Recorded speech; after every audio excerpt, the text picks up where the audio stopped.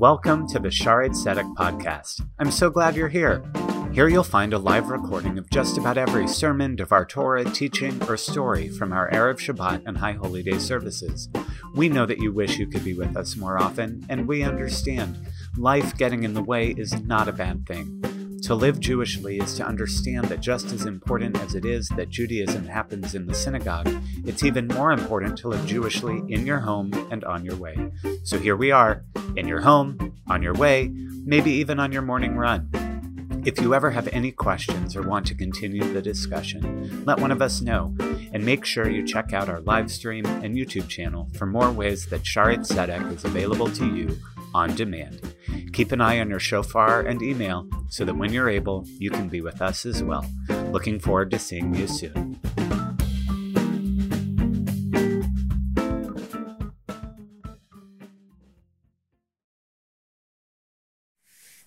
There's an old saying that God works in strange ways. And there are a lot of times in life when we need God to be there for us, especially in times of despair, of danger, of disappointment, of death. We always look for a way to find meaning in the tragedies that come upon us.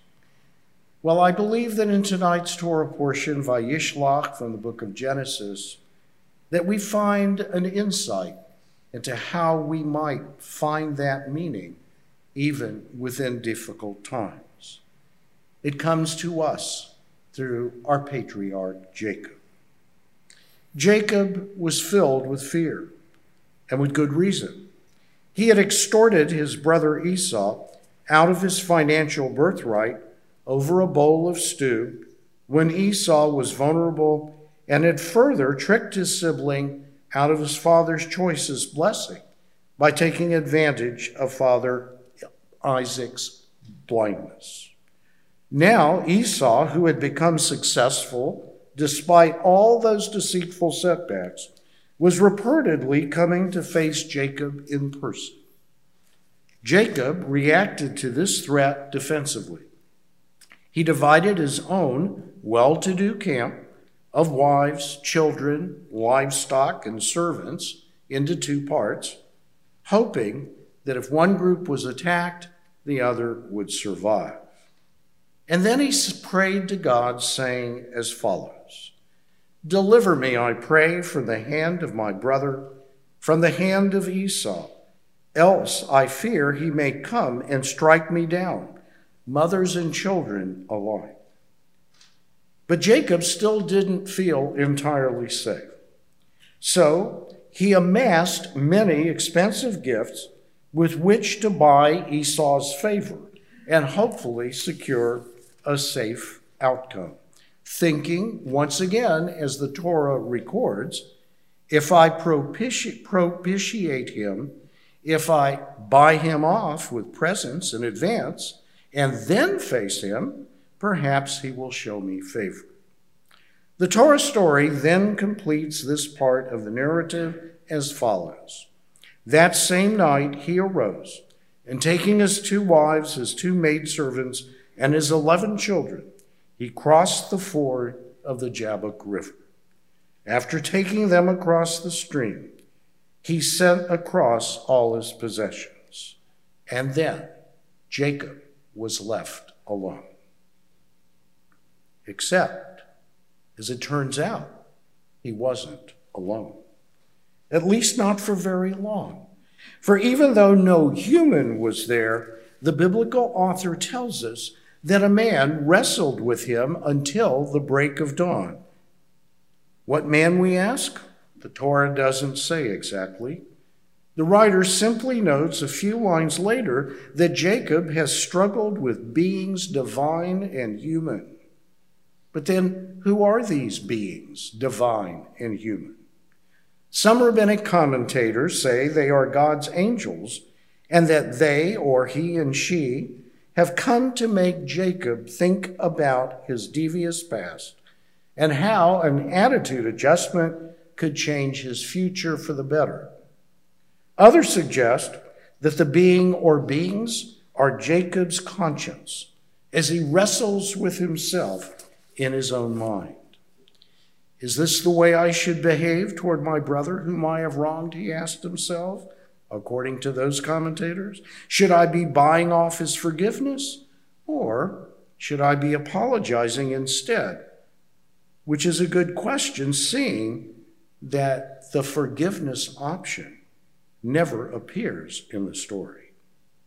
The biblical writers and the rabbis see Jacob as disquieted and afraid, and, as the text says, feeling very much alone. Yet, if so, why do they interject another player into the drama at this point? Why the being or beings, divine or human, who come to wrestle with him?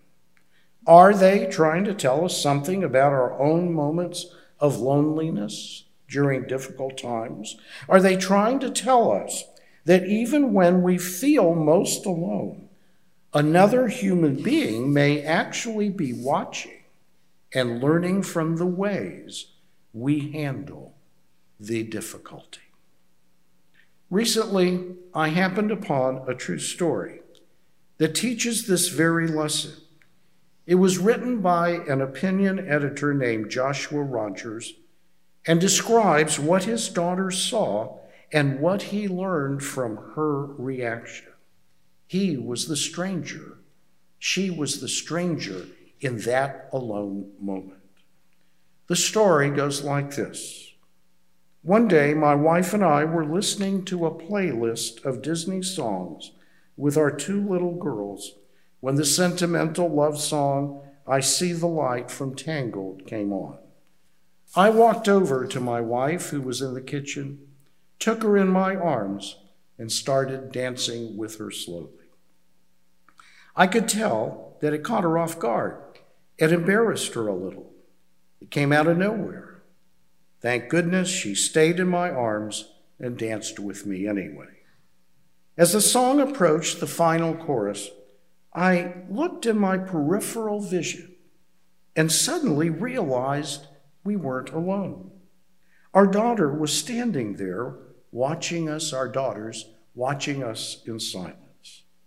The song approached the end, and as the strings played the last notes, I decided to give the girls a Hollywood ending. I took my wife's face in my hands and kissed her. After I pulled away, I looked over and saw my oldest daughter's face lit up with adoration and her eyes filled with tears. Then she came over, buried her face in my wife's legs, and cried. Why are you crying? My wife asked. My daughter was at a loss for words, so I tried a different angle. Can you at least give me one word to describe how you're feeling? I asked. My daughter paused, looked up at us, and said, loved. It reminded me of seeing my dad kiss my mom, leaving me feeling pleasantly embarrassed as a child. I wanted to watch them smooch and hide my face at the same time. And while there were no words to describe how I felt at the time, looking back, I know what it was. I felt loved. My Prince Charming and Cinderella had built a castle of affection that surrounded me, making me feel safe and protected. At least I felt that way when the walls were strong. But then his daughter's voice takes over the story and relates the surprise ending. She says, over time, life did irreparable damage to my parents' marriage. The death of 2 children, serious health issues, financial troubles and conflict, they all took their toll. After 17 years together, Prince Charming and Cinderella finally turned and walked away from each other. Their love story was over. It's hard to describe the feelings that swirled around my young mind in the wake of my parents' death, and that's not a typo. Their divorce felt like they had died in a way, and from my limited perspective, it was a death they chose. I was an orphan of sorts. I felt a little less loved and secure. In the years after my parents' divorce, my mom eventually began doing something that meant a great deal to me. She would voluntarily speak kindly of my dad, affirming his good qualities, and she would even share memories of their happier days. It never ceased to leave me feeling a little lighter, a little more hopeful. Perhaps it made me feel a little more loved.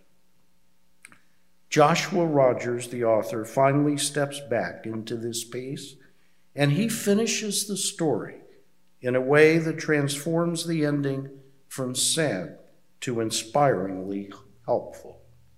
He says, "Never underestimate the power of your love for your spouse. Your kids are watching you as you smile and give each other a peck on the lips when you say goodbye to each other in the morning. They're listening when you compliment one another. And even if your marriage has fallen apart, your kind words about each other are communicating a powerful message. Love doesn't have to die, even if a marriage doesn't make it." This message I say tonight about love is a powerful one.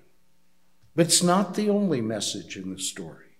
Just as powerful is the reminder that others might be watching the way we deal with our difficult moments and events, and that if they learn a life-affirming lesson from what we do, we might be able to see our challenges in a more positive light. Joshua Rogers certainly felt that way about his divorce after hearing his daughter's heartfelt words. Jacob's unnamed assailant, who appeared and watched when Jacob was supposedly alone, may have done the same for him. While watching, he may have decided to step in, to force Jacob to confront his scheming self and make the decision to become a better person. We can't know for sure, but the outcome of the story seems to suggest as much. For the biblical text reads, "Looking up, Jacob saw Esau coming, accompanied by 400 men. Then he, Jacob, bowed low to the ground 7 times until he was near his brother. At that point, Esau ran to greet him. He embraced him, and falling on his neck, he kissed him, and they wept."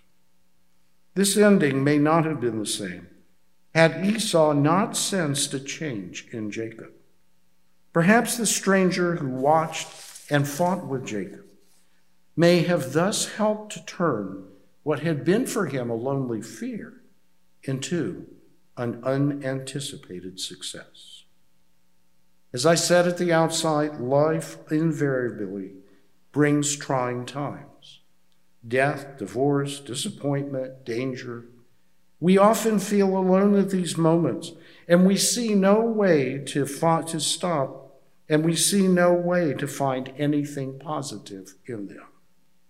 These are the times that we need to stop and remember that others may be watching to see how we react.